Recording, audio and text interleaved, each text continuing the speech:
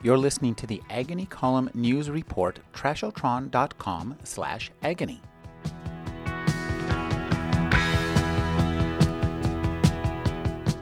Charles and Carolyn Todd are a mother and son writing team and the creator of the Ian Rutledge Mysteries and the Bess Crawford Mysteries. Their new book is A Fine Summer's Day.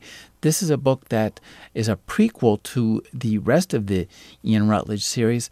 Carolyn, would you read to me the opening of the book, which I think captures the feeling of the time just before the First World War? Sunday, 28 June, 1914. It was a fine summer's day in England. In fact, one of a string of bright days, languid and unhurried, full of promise, as if the weeks to come stretched out in an endless spool of long, leisurely afternoons on the lawn, croquet mallets and tea trays, men in summer white, women in frothy wide-brimmed hats, and girls with blue ribbon sashes. Peaceful, measured, and like the Empire, destined to go on forever. The distant sound of gunfire was too faint to hear. It disturbed no dreams, it marred no plans, it stirred no fears. Nevertheless, before the sun set on this fine summer's day, the lives of a handful of people would have been changed by murder. Carolyn and Charles, one of the things that I really love about these books is the way you capture the setting and use World War I to inform the character of Ian Rutledge. Talk about creating this man and the man inside the man, Hamish. Rutledge was a man who looked into his own soul when he came back from the war and found in his conscience the man Hamish whom he had to shoot during the war. But he himself was a product of his time. He was successful at his job. He was a good brother, a good son, and yet his world was revolved around murder.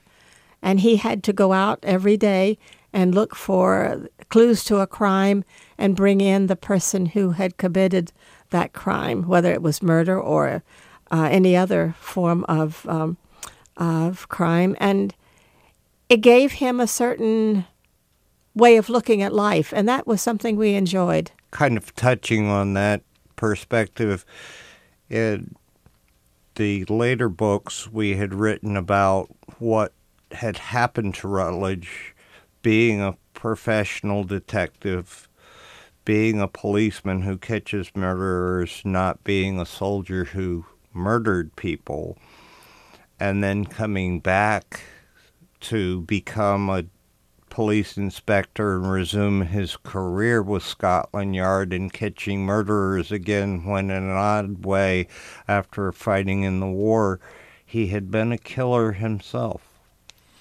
Rather than focusing on the urban crimes, you take Inspector Rutledge out to these villages. And I really love the way that you create these characters, in particular the victims. The setting makes a book come alive. It's the place where everything happens. And we like the village settings because there is a greater social interaction than you find in the city of London.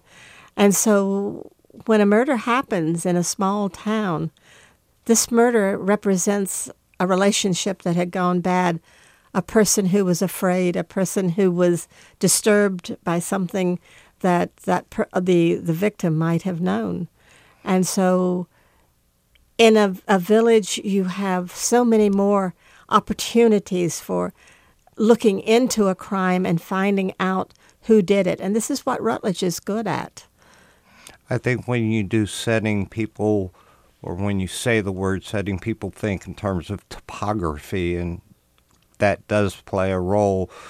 But especially in a place like England with such a deep and varied history that makes the United States seem like a new child on the block, not only do you have the topography, you have the history, the culture, and centuries of evolution that has taken place, and yet that all comes together in guiding Rutledge to the ultimate solution.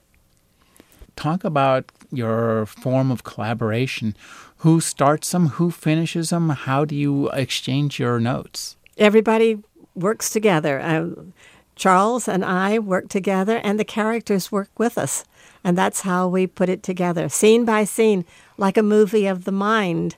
We're looking at this movie in our heads and capturing it on paper. And that's what makes it exciting for us. When we first started out, there was no collaboration for dummies, so we had to make it up as we went along.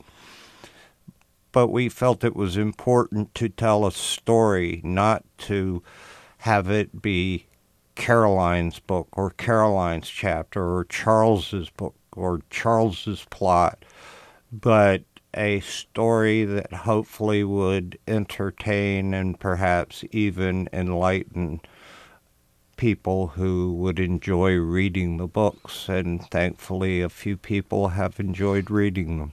People love a puzzle.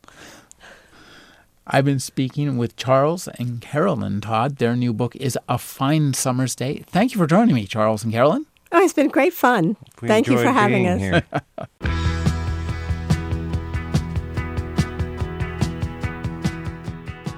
You're listening to the Agony Column News Report, trashotron.com/agony.